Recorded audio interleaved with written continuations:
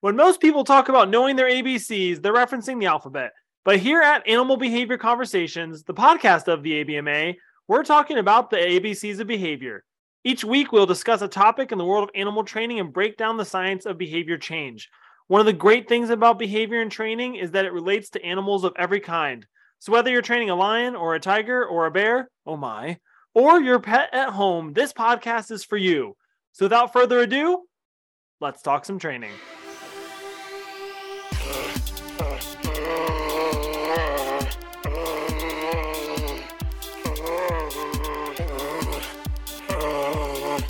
Hello and welcome to Animal Behavior Conversations, the podcast of the ABMA. This podcast is presented by the ABMA, or the Animal Behavior Management Alliance, which is a not-for-profit organization with a membership comprised of animal care professionals and other individuals interested in enhancing animal care through training and enrichment. The ABMA continually strives to advance intentional and enlightened behavior management through operant conditioning to improve the lives and welfare of all animals. If you'd like to learn more or become a member of the ABMA, visit us at our website at theabma.org. If you're new to the podcast, welcome. We are so glad that you are here. I'm your host, Shane, and I am a current ABMA board member and self-proclaimed behavior nerd. For anyone joining us again on the podcast, thank you so much. We are glad to have you back and to continue to talk about behavior. The goal of this podcast is to implement one of the goals of the ABMA, which is to continue the spread of knowledge and sharing throughout the animal care field. Each episode, we will break down one topic that involves the science of behavior and animal training. We want to provide a resource for newer trainers to learn and for experienced trainers to be refreshed. Even though the content you hear in this podcast reflects the views of the guest and does not necessarily represent the views of the ABMA or the board of directors, we think that the diversity of subjects and viewpoints represented by animal care professionals from around the world is one of the strengths of this organization. Some things you agree with and others may challenge your perceptions and ideas, but we encourage you to listen to all that you hear with an open mind because you might be surprised by what you learn. Today's guest and I have been texting about a lot of the previous episodes and having some really awesome behavior-related discussions, so we knew that she needed to come on the podcast as a guest. And today's episode is called The Science is the Same, From Zoo Training to Pet Training. And May is National Pet Month, so today's guest suggested doing this podcast to celebrate that and talk all about pet training and how the science truly is the same. So I'm really excited to talk about this because so far in the podcast, we have discussed a lot of the fundamentals of training, which have generally had a focus on training in a zoological setting. However, science of behavior change works across all species and in all settings, even if it might look a little bit different. So no matter if you're training in a zoo, in your home, or on a farm, or anywhere, today's guest has a really great perspective on this. So I am very excited to have Sarah Duggar as my guest today. Thanks for joining me today, Sarah. Thanks, Shane. So happy to be here. So Sarah and I know each other because we both worked at the Animal Encounters Village at the Columbus Zoo and Aquarium. When I first started there, Sarah was there rocking it, doing all the animal training things. And she went on to do some really cool stuff and has a really cool journey. So Sarah, can you tell everyone a little bit about yourself and that journey through the animal care and training field? Yeah, absolutely. So Shane, I don't know if you know this about me, but I actually started at Columbus Zoo in food and beverage. I did not know that, actually. Yeah, I think it was around 2010. I was situated in the Polar Grill selling mini cheeseburgers and little hot dogs. They didn't trust you to serve the full-size ones, just the mini versions? The little ones. And okay. I did eat a lot of those behind the scenes. I think you can say that now. Yeah, you're safe. Yeah. But in 2011, in food and beverage, they had moved me right next to Animal Encounters Village stage at the Jungle Jack Snacks, which I don't know if you remember their slushies and all of those little candy machines. That's where I first started at Columbus Zoo in my journey of just being enchanted by the animals and the animal behavior and training that I saw on that stage. I remembered all of the show times, like 11 o'clock, 1 o'clock, 3 o'clock, 5 o'clock. I was in the archway watching the shows, and I just knew I had to be on that stage. up there with those animals. I have to say, that is probably one of the coolest starts to a career story I have heard, not just on the podcast, but just in general. And I can't believe I didn't know that. That's amazing. Yeah. Well, and everyone on the team at the time recognized me at the job fair. And they're like, that's that girl that's been watching us from that archway and giving us free slushies. And it truly was my foot in the door. And that's also why I chose to work at Columbus Zoo in the first place. I wanted to get my foot in the door. I wanted to see what it was like working behind the scenes at a zoo, what the zookeepers were doing, how they got that job. And they took a leap of faith. I had no animal training experience, no like professional animal care experience. And I went in as a seasonal Animal Encounters Village, learning from Wouter Stallard of all people, who later in my career realized that that was a really unique experience. That was not the norm necessarily. It was a very special privilege to get to learn from him and from that team at Animal Encounters. I ended up working 4 seasons there. It was 3 summer seasons and an outreach season after completing my zoology degree at Ohio State. And I did not go to Ohio State, so I'm not going to throw up those 2 letters. I'm sorry, Sarah. It's okay. I'm actually over it after moving to Colorado. Uh-oh, you're going to get a lot of friends and family maybe sending you some angry texts after this. No, okay, we'll get to that later. I'm definitely still an Ohio State fan and a Buckeye forever, but my world got a lot bigger after traveling across the country and following my passions. My career led me to Colorado originally just for a full-time opportunity. I was just working as a seasonal, and you know how it is as a zookeeper, you just want to get your foot in the door full-time. And it was at the Downtown Aquarium in Denver, working with tigers, which is my dream animal. And it was a great opportunity. But I did end up transitioning to Denver Zoo to work with the ambassador team there. Also took the Living and Learning with Animals course through Dr. Susan Friedman. And that was a pretty life-changing course for me to take. I've audited it almost every year. It's just such a fresh perspective. And she has such an amazing way of describing the science of behavior and applied behavior analysis into animal care.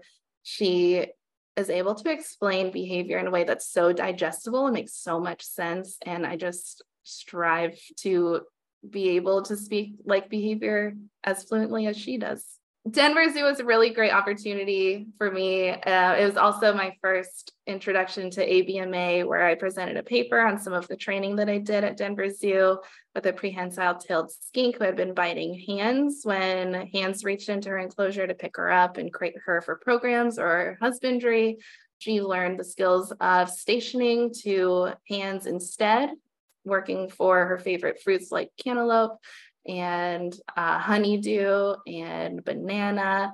Also presented on the fennec fox, who would flee from keepers when they arrived, but she also needed to cooperate for programs. So she learned some voluntary harnessing, and that was a really great way to build a relationship with her and give her a voice, and ended up seeing more approach behaviors from her instead of fleeing. While I was at Denver Zoo, I was actively trying to get into Cheyenne Mountain Zoo. Rewind, before I moved to Colorado, Wouter told me, hey, you got to go check out Cheyenne Mountain Zoo. If you're moving to Colorado, you've got to go there. And I did. I visited as a guest, and I was absolutely enchanted all over again. It was a zoo situated on a beautiful mountainside. And all of the animals had these naturalistic exhibits that the mountain created for them. And the behavior program was just as beautiful as the mountain that the zoo was situated on. The shows that I experienced when I was a guest there were so captivating, and the animals were behaving as if just on their own in their exhibit space. It was all protected contact training. And they were just performing natural animal behaviors. And the cues were so subtle, you would miss them if you weren't a trainer. And the animals were just doing what they did best on exhibit. So it was really cool to see. And I just knew, like, I've got to go work there. I ended up volunteering on my weekends, and then that turned into a keeper assistant position once a week. It was an 1.5 hour drive from Denver for me. So it was a lot of travel time, but my heart was really invested. And then eventually I got my true dream job in the zoo field, working with tigers again, with Chewy, who was at Animal Encounters Village. And I was in the Asian Highlands region with all of the cats from Asia, as well as the Rocky Mountain wild animals, which was really appropriate because all of those species were native to the Rocky Mountains, which is where Cheyenne Mountain Zoo is situated. After about 10 years in the zoo field, I was ready for the next challenge. I will say it was the hardest decision I've ever had to make, was leaving the zoo field. And I ultimately just needed to move towards my own reinforcers. And I realized that this information that we have from the zoo side of animal training could actually really help a lot of people. And I decided to move over to pets. So Karen Pryor Academy had a dog trainer professional program as the 6-month course to receive certification. And I got to partner with my own dog, Sophie, who's an Australian Shepherd, the whole time, which was by my side as I was transitioning from zoo to pets. We ended up driving to New Mexico together, and she passed her test with 100% score. And we both became certified at the end, which was really cool. Was taking on clients throughout the certification process and learning that I could really do this and that all of the skills translated well.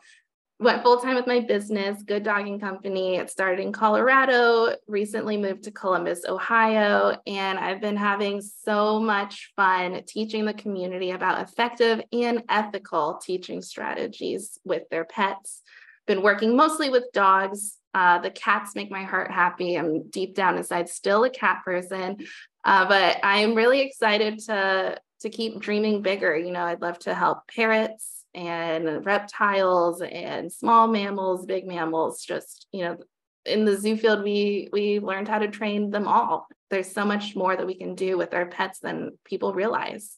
And I can tell all of you that I have been friends with Sarah for a while and on social media. So I've seen tons of videos of you with your personal pets and some really cool behaviors. Like I think about how when my cat sits on SD and someone over like loses their mind, and I like think back to all the really cool stuff I've seen you do with your pets, and I'm like, man, they would explode if they saw some of the stuff that Sarah and other positive reinforcement pet trainers are doing. So it's a really great avenue, and I'm excited for this episode because the goal for this episode is really, and the podcast in general, is to educate everybody.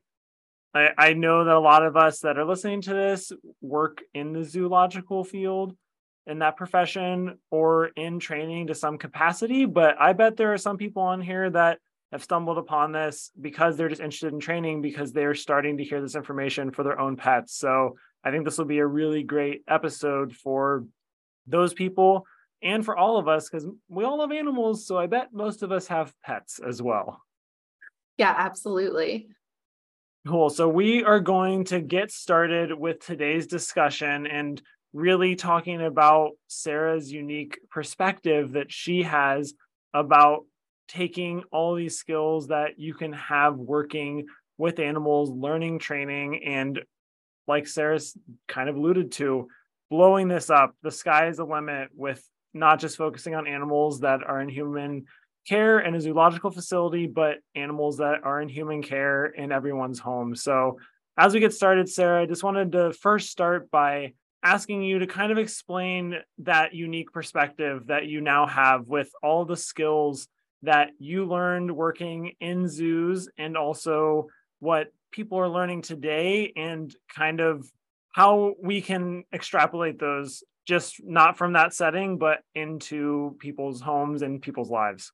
On the zoo side, I think it's worth mentioning, at least from my experience, there is such a unique access to all of this knowledge that the average person just doesn't have.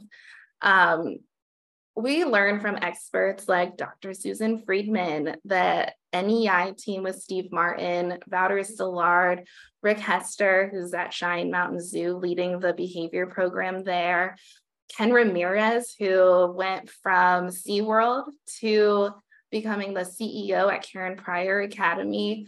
There's so many amazing models of this dialogue that we're talking about.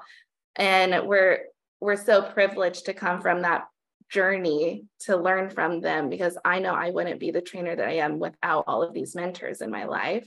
But on the zoo side, there are a lot of advanced skills that we learn for behavior shaping, and it can absolutely be applied to our pets at home. I mean, my first summer in AEV was such a mind-blowing experience for what animals are capable of learning and how to teach them effectively and ethically.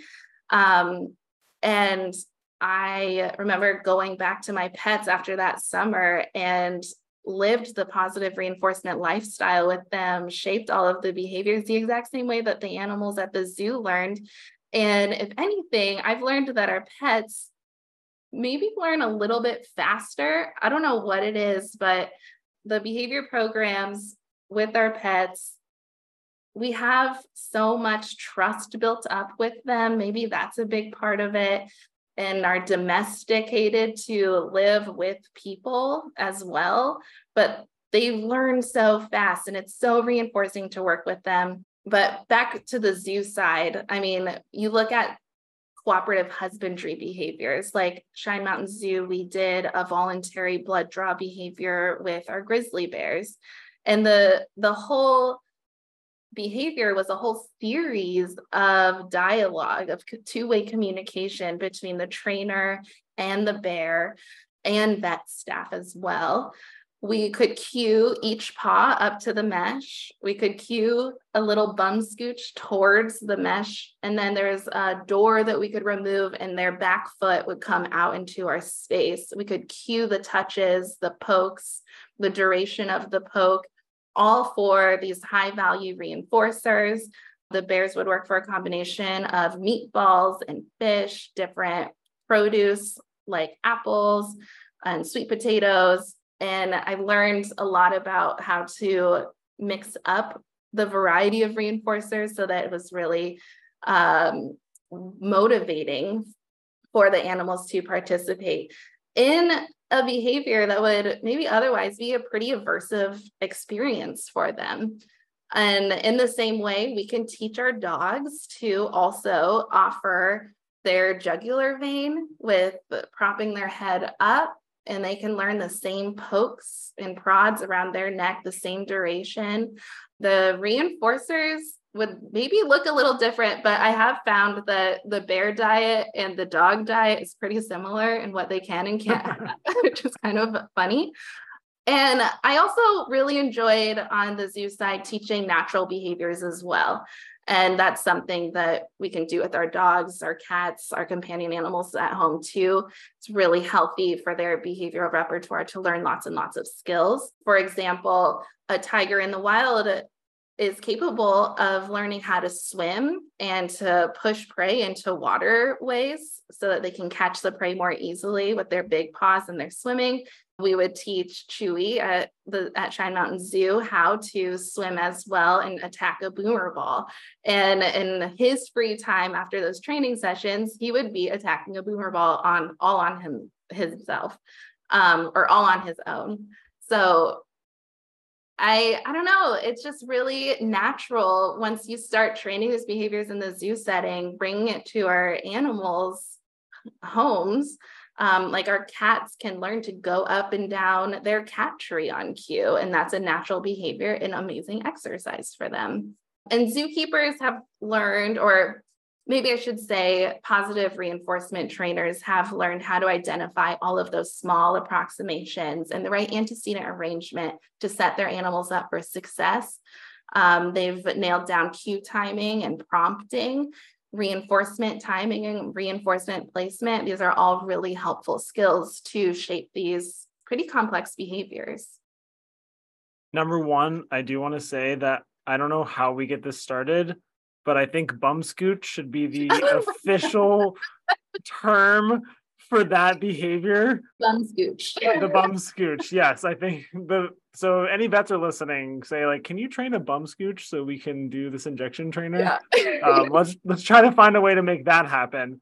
Number Yeah. 2, the whole time you were talking, all I could think about was my own experience. And I bet a ton of us that are listening to this, of once we're exposed to this, we just go, why is my cat not doing voluntary nail trims? We just don't think about, because our pets, like you said, have so much trust in us. We can a lot of times have them sit in our lap and we can do it. But by having that knowledge of positive reinforcement and being able to use that to give our pets at home that voice as well, it makes it to a whole nother level, what you were talking about at the beginning of the podcast, of really bringing this into all animals and all aspects. Well, speaking of voluntary nail trims, I've been seeing a lot of cool ways to present just the antecedent and the animals having complete control over the entire behavior, with things like a scratch board that is also a treat dispenser, where the dogs learn if they just scratch against the scratch board, treats come out and they're in control of the entire session, which I love.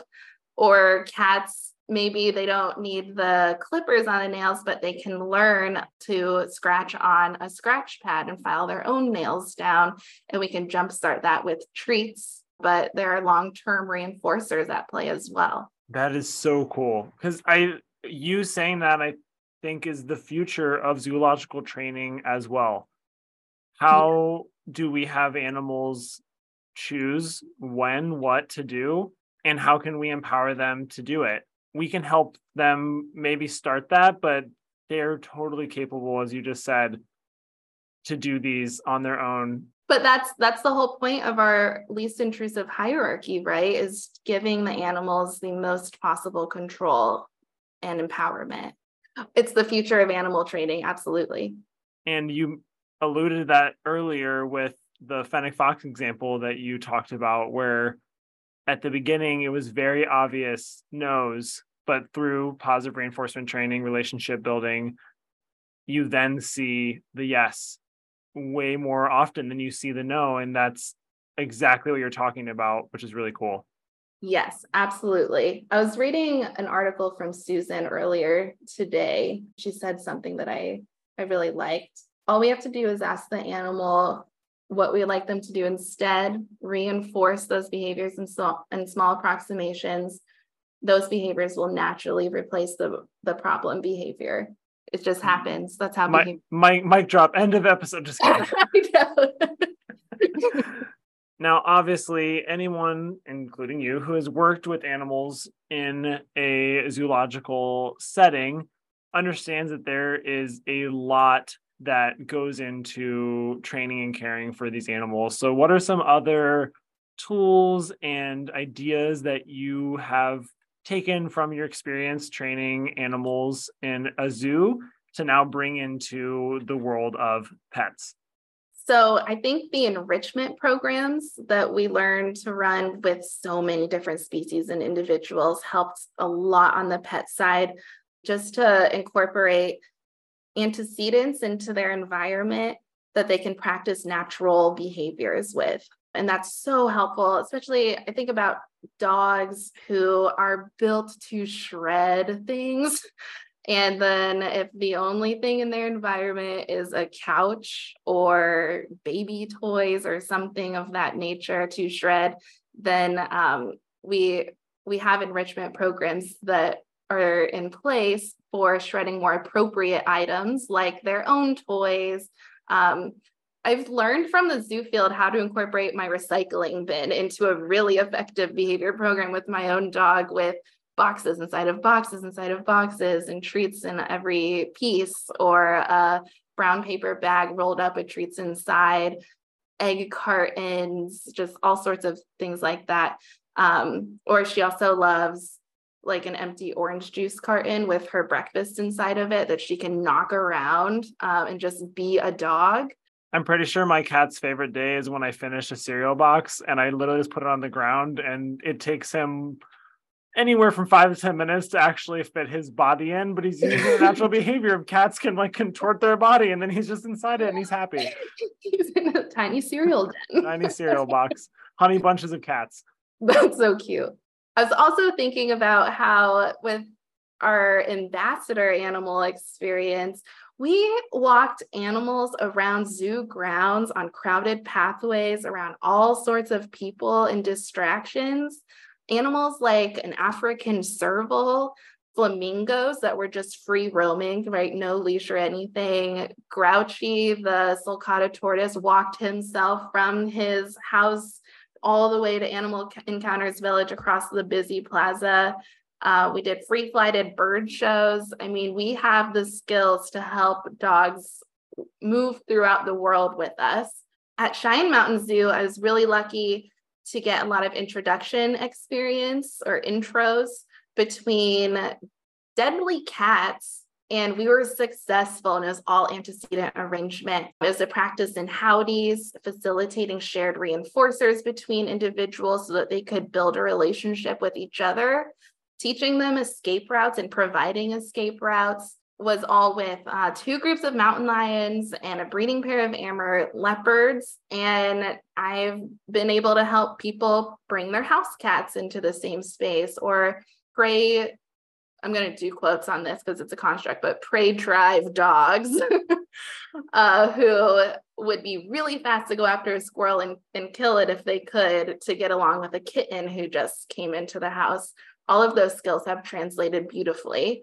And zookeepers are also skilled storytellers in conservation. They know how to tell the animal story that's in front of them to inspire a larger message that's bigger than ourselves. And that's exactly what the pet side looks like, only instead of spreading the message of deforestation and how to help tigers in the wild, we're spreading the message of positive reinforcement training and using least intrusive guidelines to behavior change. Before you keep going, I wanted to talk on something that you just said, because I think a lot of people have experiences where they're introducing pets together that maybe doesn't go great. And those are some great examples. Can you talk a little bit about what you meant by facilitating shared reinforcers? Yeah, and this is all inspired by Rick Hester. I learned from him. And by the way, there's a paper coming out featuring Ken Ramirez, Rick Hester,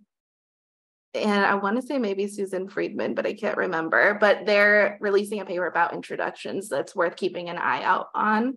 But the shared reinforcers piece was totally dependent on the individuals and on the behaviors that we wanted to see. So for the Amur leopards, for example, we wanted to see restful behavior. And we also wanted to provide opportunities for natural behaviors that were contingent on being in the same space together. So that looked like providing lots of hay beds. They had a heated den that fit 2 leopards that they shared overnight together, which was so sweet. And then they loved to roll in different animal smells as kind of a scent masking behavior that we see cats do. So we would go down to the giraffe barn and pick up a bunch of hay that the giraffes had used to sleep on, and then the cats would be rolling and rubbing all around the ground. We would also arrange more distant antecedents where a restful cat is also a full cat. So before intro started, we fed them up their diets. We used that opportunity to also shape calm behavior when they noticed each other across the fence line. And it was also a predictor that when you guys are having a little date together, a little dinner date, that next up is going to be door opening. And so we were able to kind of line up a predictable path towards these shared reinforcers after the doors opened. Amazing. We weren't planning on talking about that, but I know. I couldn't resist the urge to have you go down that behavior rabbit hole. And I love that, because as you were talking, I could think of what that could look like in a home too. Totally. Yes. And that's also depending on the individuals and what their individual preferences are. That was Anya and Anadir. But it's interesting to see like the the group that I worked with for introducing a kitten to these dogs, the cat's smells were actually really reinforcing for the dogs. And then the cat could be up high on a tree observing the dogs getting treats from the owners. We're also, with pets, able to be a part of the intro experience in a way that we have a little more control over because we're in the space with them. With leopards, it's like open the door, and we are kind of just relying on cues and things like that. But the cat smells was definitely a reinforcer for the dogs to start jumpstarting that relationship. And it created an alternate behavior to chasing the cat to nose on the ground sniffing instead. So cool. I'm getting behavior goosebumps. Love it. It's amazing. All right, back on track as we just went down that side street of behavior. The best trainers in a community are likely found at the local zoo, and zookeepers are well versed in the practical application of the science of behavior to animals in our care. Ken Ramirez was talking at Clicker Expo 2023, saying that this is the future of dog training, being able to practically apply the science. And it's definitely, I mean, everything that I've been able to do on the pet side has been from the zoo side. And let's just say there's a huge need for this experience for the community. So Sarah just gave us a lot of really great examples of how the science of behavior change is the same, no matter what species of animal that we are training. Those science principles at their core are going to work. They're going to help push behavior forward. They're going to build relationships. So as we have taken the first half of this episode and we move into the second half, Sarah, how do you see the world of dog training and pet training in the future? Well, the needle is slowly moving in that direction. There's still a long ways to go on this side. It's worth acknowledging that from the very privileged zoo bubble of beautiful positive reinforcement training and thoughtful antecedent arrangement, going into society, we're going to still be experiencing what Susan refers to as the cultural fog. She talks about it really well in her LLA class. I'll try to do it justice, but in our current society, suppressing behavior is still the social norm, unfortunately. And moving into this side of animal care, I've been doing a lot of market research just to see, who are the other trainers out there. And largely, the market is dominated by trainers who adhere to dominance theory still. I've found words on different websites that include commands, which is more of that one-sided, one-way communication. There are 30-day off-leash programs that require e-collars, which is the collar around the neck that delivers some level of shock or vibration to suppress behavior in order to keep dogs just off-leash and near the person. I actually had a client come from one of these programs, and her dog had a lot of repair work to do, but she told me that the trainers didn't let the dogs even put their nose to the ground to smell. Whereas when I was training her dogs, I was like, we want them smelling the grass. The smells in the grass are long-term reinforcers for walking next to us on a loose leash. And she's like, oh, you trainers just say the opposite things of each other.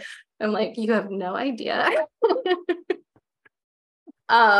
We see a lot of balanced trainers too, which kudos for the marketing label of balanced training, because it sounds so beautiful. But it does imply that there's a combination of punishment as well as positive reinforcement. Local classes recommend suppressive behavior tools like short leashes and tight collars. in order to suppress behavior and are oftentimes blaming the animal. We also still see in our mainstream media trainers like Cesar Millan, who are regarded as an expert and featured on reputable sources. So we have a ways to go.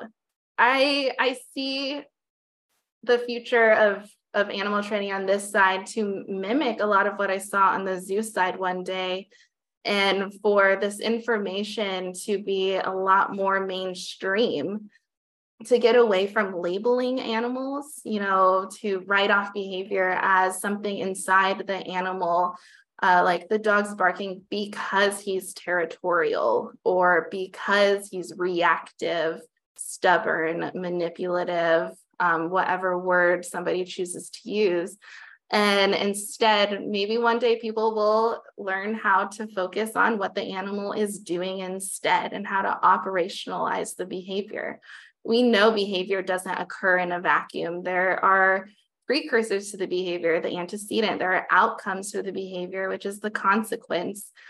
And the ABCs are such a valuable tool just to get the baseline data about what is actually going on, to understand our animals better, and to also ask ourselves that really valuable question of what we want the animal to do instead. And how to get there definitely takes skill. So I think the more skilled positive reinforcement trainers that we see in communities, the faster that needle is going to move.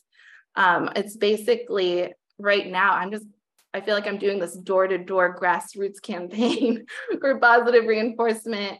And then simultaneously between clients, I see a cop in my rear view window and I'm like negative reinforcement and, working to avoid punishment. And I'm like, well, this is the society that our clients are living in. And so it gives me a lot of empathy for them. I think they do just want the best for the animals. They're seeking expert advice. They're investing in the time for this training. And we need more trainers out there doing this work. One thing that is really cool about both of these professions, this profession line, is that it is science-based. And in science, we are constantly learning, we're improving, and we're learning what we thought was great before.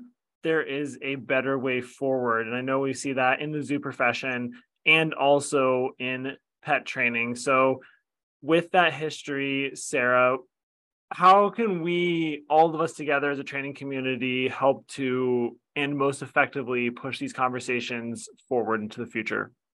I was talking to one of my Karen Pryor Academy instructors about how they've experienced the dog community evolving over time. And they said 20 years ago that their clients needed persuaded to use treats at all. And that's not even really the case anymore. So that's a really good sign that progress is happening, even though it can feel really, really slow sometimes. And people are seeking trainers that are using the most positive, least intrusive methods. They just don't necessarily have the vocabulary for those behavior change plans. So there's just a lot of room for education still, and leaning on our hierarchy that Susan pioneered from the childcare field into the animal care field has been the most effective conversation resource, I guess, just because we can get a behavior using punishment. Going back to our experience working with parrots, we learned how to ask a parrot to step up, to lift their foot, and then our hand moved forward, and then the parrot stepped onto the hand, and then they received a treat. Whereas in the past, maybe the toes were pried off of a perch in order to get the parrot onto the hand. And that's where we know effectiveness is not enough Because if the only goal is to get a parrot on the hand, then yeah, you can achieve it. But we have this ethical oath to do no harm and to consider the learner's experience in the training process. And I think the more education that we can provide to the public with this credible, science-backed information, the better. And I just want to highlight something you just said that was really, really powerful when you said effectiveness is not enough. If this episode could have a second title, I think it would be that. I love that. Well, go read Susan's paper about it also. I will. So a little backstory, Sarah is constantly actually texting me and goes, have you read this paper yet? She sends it to me. So I will, and I appreciate it. It's so good. And all of the listeners to behaviorworks.org is where a lot of my resources come from. It's where I've refreshed myself with this information. And because the education side is going to be a learning curve for zookeepers, 100%. And it's such an exercise in teaching behavior 101, translating the science free of jargon, because positive reinforcement is just as much of a label to my clients as the word territorial might be. It's vague. They don't know what it looks like. And early on, I found the more that I tried to explain positive reinforcement, the more labels from the scientific words that I was using, and I really need to take a step back. It's been such a practice in my definitions. And on the zoo side, I was just getting to a place where I was like, okay, I can speak behavior, I can keep up with the trainers. And now it's really taking a step back. And can I describe what I'm talking about in terms that the average person can understand? And it's going to be a journey that I think is career long, quite honestly. Side note, I can't recommend Crucial Conversations enough for same. Yeah, I heard about Crucial Conversations on the zoo side and helped with talking to other trainers with different backgrounds. The book, reading it back now with clients, has a totally new application. So I just, definitely recommend that read. And with the conversations, our clients are also a learner that's in front of us, right? And just like the animal learner, we want to avoid punishing them for any choices that they're making. I think it's just something I didn't totally expect when I first started on this side of pet training, how I would feel seeing someone use an aversive method to try to control behavior, and really calmly pausing and reflecting and thinking about the next move before responding, which is exactly what we teach a lot of the dogs to do on these walks. We're like, hey, I really understand that you hate that dog and you would love to bark immediately, but let's take a breath, process the stimulus, and let's move away for a second and reassess the environment. And it's the exact same with the clients. And then teaching the clients alternate behaviors as well, because it's not enough to just tell them not to do something. They're left there thinking, well, what do I do instead? Right? Just like the animals. Being able to identify the skills that the client in front of you needs to learn and practice and experience, catering training plans towards their success with the animal is kind of the name of the game. The animals will reap all of the benefits by the client learning these skills. And once the client accesses the reinforcers on the other side of two-way communication, the animal is able to teach them way more than I will ever be able to. Also extrapolated back into the zoo field, that people that are coming in with less experience, by teaching those people all those skills that you just talked about, is going to then allow the animals to teach them more than we can, and ultimately is going to give those animal care professionals a more fulfilling career, and just as important, if not more, giving animals way more empowerment, choices, the ability to act behaviors and have that voice that you've said multiple times throughout their life. Yep. And then in turn, the clients also have more choices. They have control in their own ways that isn't just about suppressing behavior, and an amazing relationship with their pet. There's so many reinforcers at the end. I wanted to share some client quotes. Yes. So these are my reinforcers, the light bulb moments that happen that I didn't even need to say to them.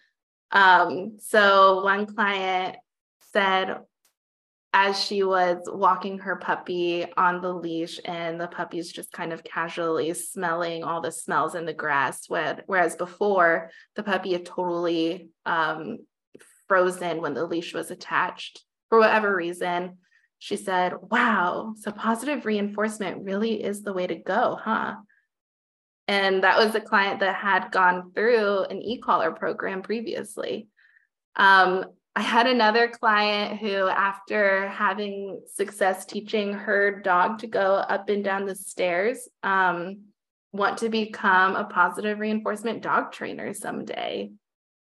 There was another client recently. We had an amazing conversation at the end of some big improvements with her dogs. She realized that there was an art to animal training. She also said that she was learning how to do her job better from learning with her dogs at home. And I thought that was so cool. That's amazing. It's really cool too, because the zoo guests, it kind of felt like there was always a barrier between us and them, sort of, not physical barrier, but there's like a guest service element. And on this side, I feel like the relationships feel so much more authentic. It's been really cool, really genuine conversations have come about. And I just remember that when they call someone seeking help, they're in such a vulnerable position. They're really struggling, and they're just looking for the tools to do better. And all I can do is show up for them in support and empathy, and build programs around their needs as well as their animals. As you were just talking about the challenges of communicating with people, especially about the science of behavior change with people that don't necessarily understand it, you said accurately, it sounds like jargon. Just like when my brother talks to me about his financial job, I'm just like, I start to glaze and I start to nod my head. Yes, yes, yes. So how can people that have these similar passions, have that knowledge, come together to support each other to help to propel all these thoughts and actions forward? Yeah, that's such a good thought, because from the zookeeping side, we're in this bubble where we're so inspired by all of these trainers around us. We have all of the support from mentors. And then on the pet side, you're kind of alone if you're not joining a team. So you really have to be proactive about finding a support system. That support system should be personal as well as professional. I can't recommend enough touching base with local positive reinforcement trainers in the community. It's like you might think that it's competition when it's two different businesses, but like shout out to Real Dog Training in Columbus, who, welcomed me into Columbus with open arms when I moved my business here. They've been so supportive. We had a zoo day and you showed us all of the sea lion training. We could have some really rich conversations with each other. And continuing that dialogue is just so important in continuing our own learning path. And with that, when we're out there, trying to solve all of these problems with our clients, we're not actually alone. We have so many resources from the zoo side still. I can't tell you how many wine nights I've still had with Kaylee in Heart of Africa at Columbus, the paragraph texts and videos that I've sent to Rick at Cheyenne Mountain Zoo to get feedback. Basically, you're not alone in solving all of the problems. There's still lots of support and brainstorming on the other side. And Karen Pryor Academy has a group that you are able to submit questions to and get feedback from the entire Karen Pryor Academy certified training partner audience. You can also be really proactive about learning opportunities. Clicker Expo has been such a cool experience.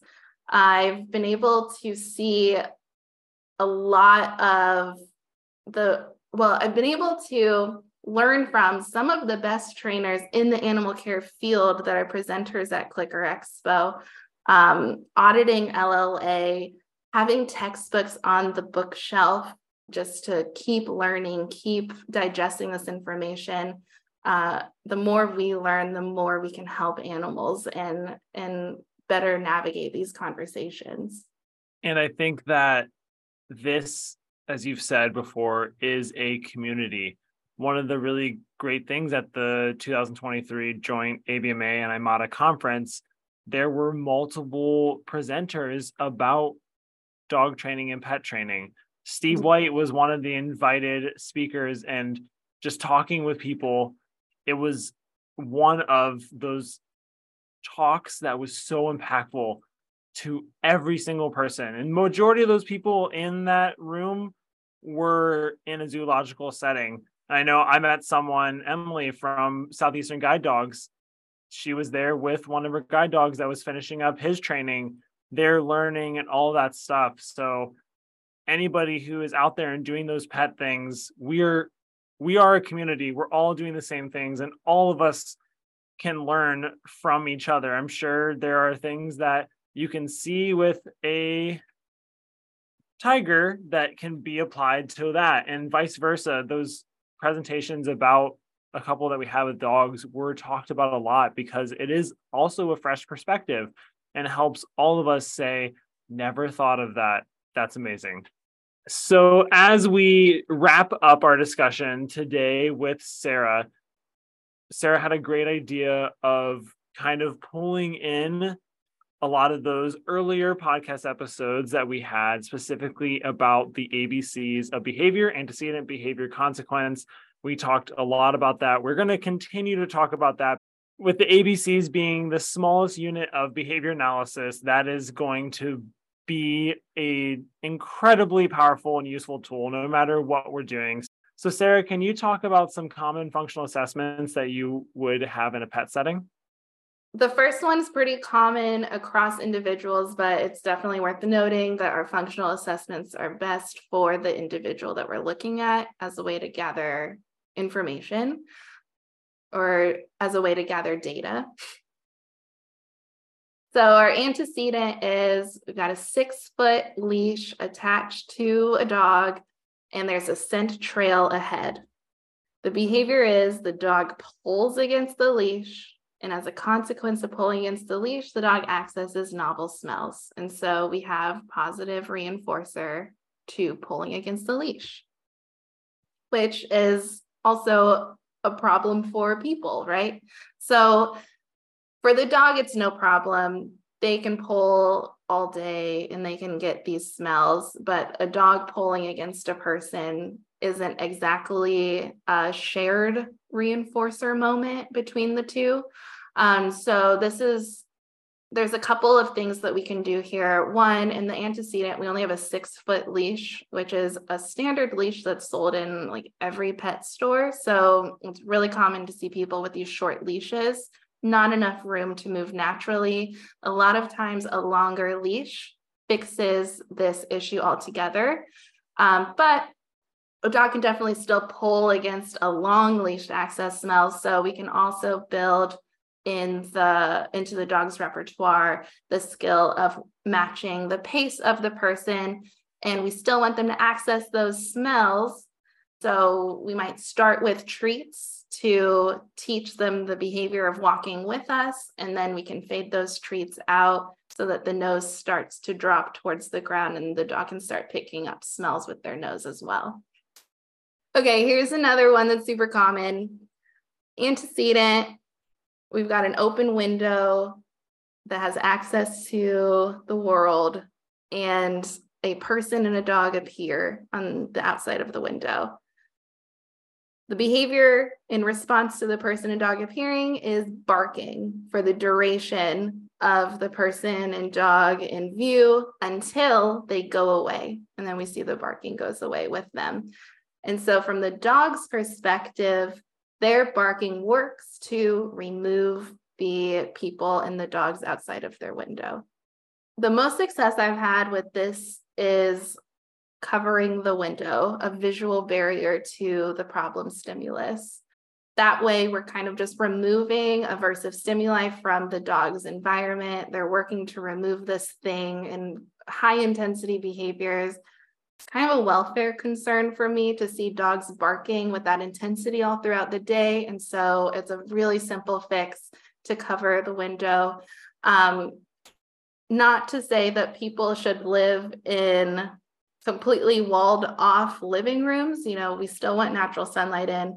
So you can purchase frosted glass window film and cover just the area that the dog can see out of so that the people can still see what's going on outside and we can still get natural light in. Those dogs typically need some skill building in just navigating the world on walks like we've talked about. And so there's sort of a program happening to help the dogs learn how to remove themselves from situations that they're uncomfortable with instead of having to bark to remove other people or dogs around them. I really like how you said, from the dog's perspective, it worked. Yeah. It worked. It really worked. Well, and okay, Susan said something that was so mind-blowing at one of her talks. She said the illusion of being in control is as valuable as actually being in control. Amazing. So yeah, from the dog's perspective, they are in control of the situation. Here's one that kind of describes some avoidance behaviors that I've seen. And it's worth mentioning there is a distant antecedent, a learning history involved with the presence of a leash, predicting a collar being grabbed in order to attach a leash, and the antecedent being a leash in hand. The dog responds by moving away from the person holding the leash, and the outcome is, or the consequence is, increased distance from hands. And we can predict that avoidance behaviors when the leash is pulled out will increase. Of course, we know from our zoo background that we can teach an animal to lean in for things like a leash attachment, to lean in for things like a poke in the shoulder for a vaccine. And so this is a skill building element where we can turn that leash into a target, into a predictor of treats at the end. After the dog has learned to lean in for the leash attachment for a treat, the treats can be faded into the long-term reinforcers, which are all of the smells outside and enriching stimuli that the dog can access after the leash is attached. I'm going to walk through one more that I've seen a variety of responses to. So I've got one antecedent that is the same across multiple individuals, but their responses have been varied and the reinforcers have been varied. I'm going to think of one dog in mind for this one, though, with the behaviors that I saw from her. The antecedent was sitting on the couch. So I'll walk you through my experience with it because I hadn't heard quite the full story until I saw the behavior myself and then had more questions. So all I knew was that my clients were having trouble just being able to watch TV because sitting on the couch prompted a lot of behaviors that weren't very positive for them. So I sat on the couch. The dog immediately she had been napping. We had already done a lot of training and playing. She went and rested. So I sat on the couch. Right away, perked up, came right over, started biting my hands. I was like, interesting. And I stood up off the couch and watched what she did next. But after I sat back on the couch again, I'm pretty sure she just got off the couch and came towards me. She learned to then try putting her paws on the counter in the kitchen. And then she looked over her shoulder at me. And I was like, interesting. Animals are amazing. Withheld the reinforcer, which you can say ignored the behavior, but we've talked about this. I have a little problem with the word ignore, just because it kind of implies that we're shutting off communication. I prefer to just observe. And so I continued observing kind of out of the corner of my eye. And that's something that I don't mean to cut you off, but we recently talked about this and I absolutely loved that idea. It's one of those things, words matter a lot. We talked about that with Valder in episode 11, that the way we think about training is really important. And by using a word like ignore that has so many different connotations to it, can be misinterpreted in a lot of different ways. I think a lot of us, in your example, you could say, I ignored her behavior. We know we can operationalize what you meant by that. We can see that pretty clearly, but other people might not be able to see that. And especially when you're working with pet owners, saying the word ignore could mean a lot of different things. And I really, really love that you say, I'm going to observe. Mm-hmm. So I just wanted to give you some props on that for me, because it was a really cool thought experiment that I also want to start changing my vernacular. Yeah. And well, ignoring can also lead to extinction, right? Which is an invasive approach to eventually behavior being suppressed. So we want to be really careful about ignoring. So I keep that in the back of my mind when I'm thinking about, okay, this animal is responding to a cue that I don't necessarily like. I'm going to withhold for a moment just because I don't want to reinforce that really critical moment that happens immediately after behavior. But I do want to get ahead of extinction at the same time. And that is quite the dance when these animals have these existing reinforcement histories before we even get started with training. Okay, another behavior that the dog tried was coming over, grabbing a pillow off the couch, running away with it, and then pausing. So I had lots of hypotheses about what the reinforcers were, but I did follow with my clients about, hey, how do you respond to these behaviors? And pause on counter, get off the couch and go over to the dog and remove from the counter. Dog grabs the pillow. It's a tug of war contest. The hands, biting at the hands, led to grabbing toys and then playing with toys. And so we ended up with this supercharged cue around sitting on the couch that predicted a variety of behaviors and reinforcers when we wanted restful behavior. And here's how I problem solved it. So I had the context now about all of the pieces of the environment that had reinforcement history attached to it. So I was able to block off the counter so that pause going on the counter was less likely or harder to do. The pillow was removed from the couch and replaced with dog toys so that if she wanted to put her mouth on something, she had toys available. And then after she rested and fell asleep naturally before going to sit on the couch, I faded the stimulus of sitting down into the environment, which looked like walking towards the couch, observing the dog's behavior. She had looked up and then put her head back down. That was a cue for me to walk closer. Stationed in front of the couch, she remained resting, bent my knees. She remained resting, sat down, and she remained resting. And I actually passed off the cue of sitting on the couch to my clients, and they've been able to peacefully watch TV ever since, which is so good for their relationship with their dog. Amazing. I love that Well, thank you, Sarah, for going through all of those and for giving us that really cool perspective. And I hope people come away from this feeling inspired and empowered themselves to continue to advocate what's best for all animals and to continue using positive reinforcement, least intrusive, effective intervention strategies in all of their training that they're doing. But to end the episode, time for one of the most fun parts. It's your training tale. So do you have a fun or interesting training story that you would like to share? Yeah, I have been really conflicted about if I should share a zoo story or a story with my own dog. You can do both if you want. 2 stories? You would be the first ever episode that does 2 stories, but you can. They kind of have a common theme. Well, there you go. We'll count it as one themed training tale with 2 parts. Okay, well, I'll start with my dog. So, early days when I had first adopted my dog, Sophie, I went on a trail in Colorado at St. Mary's Glacier, and we were hiking together on a leash when we were around people, off leash. We were practicing recall because it's so important to build up our cues in these new environments. So throughout the hike, I'm calling her over to me. She's getting a treat and then she's getting released back to the environment, which is another reinforcer for coming over to me.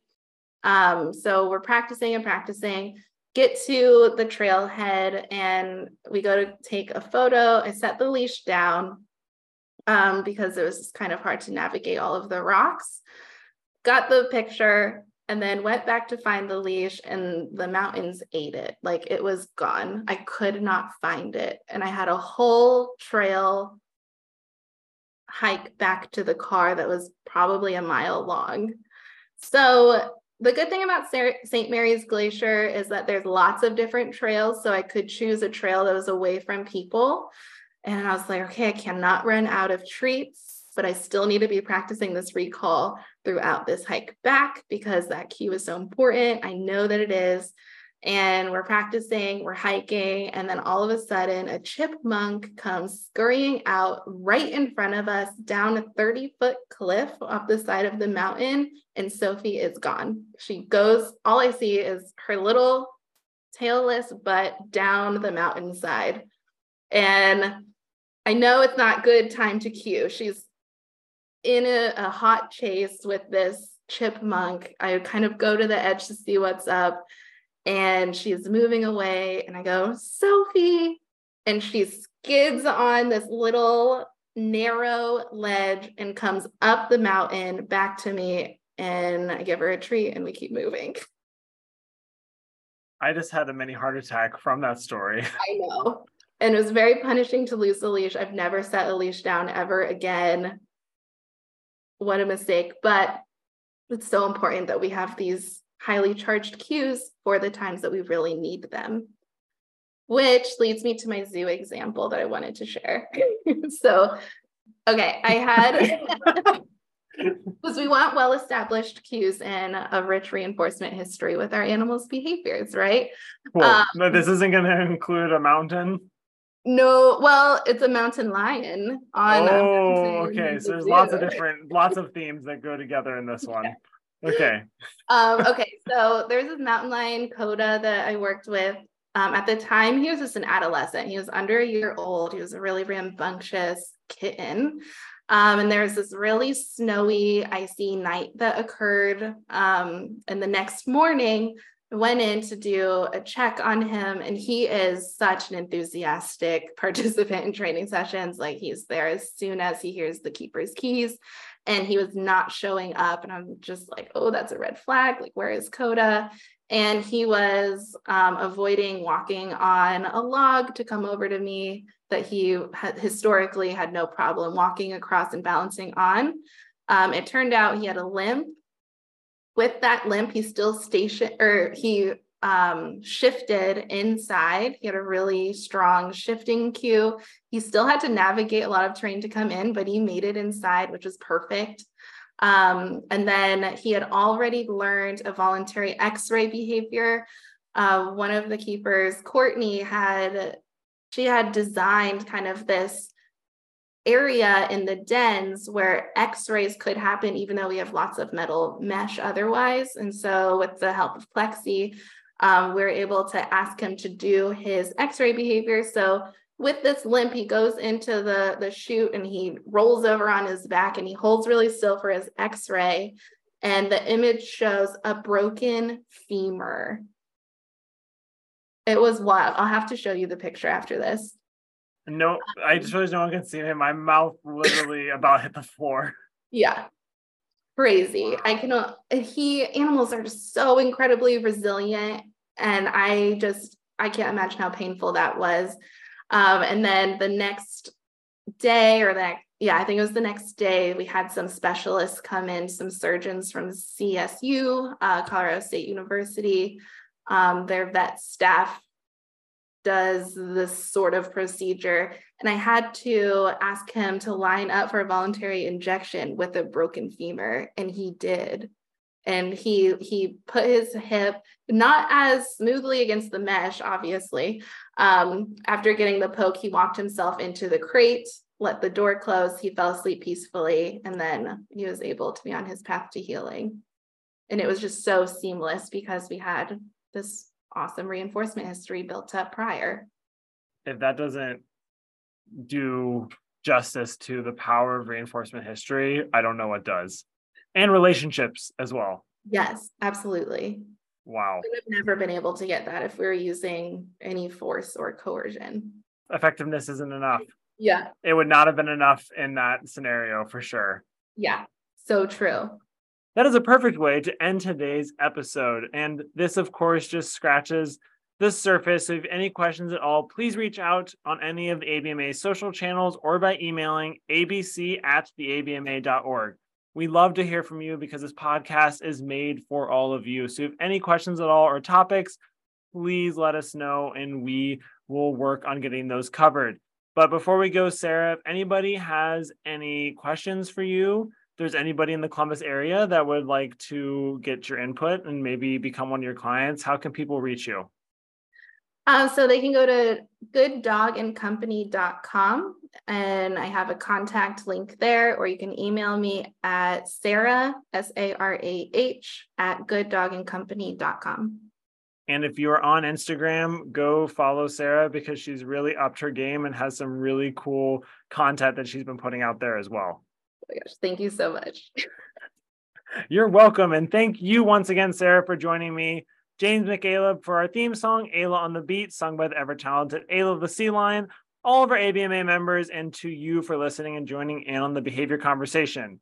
If you aren't already a member, please consider joining the ABMA by visiting theabma.org as we all strive to better the lives of animals around the world. Be sure to subscribe on whatever platform you listen to podcasts on and join us next week on Animal Behavior Conversations as we continue to talk about behavior. In the meantime, thanks for joining us and happy training.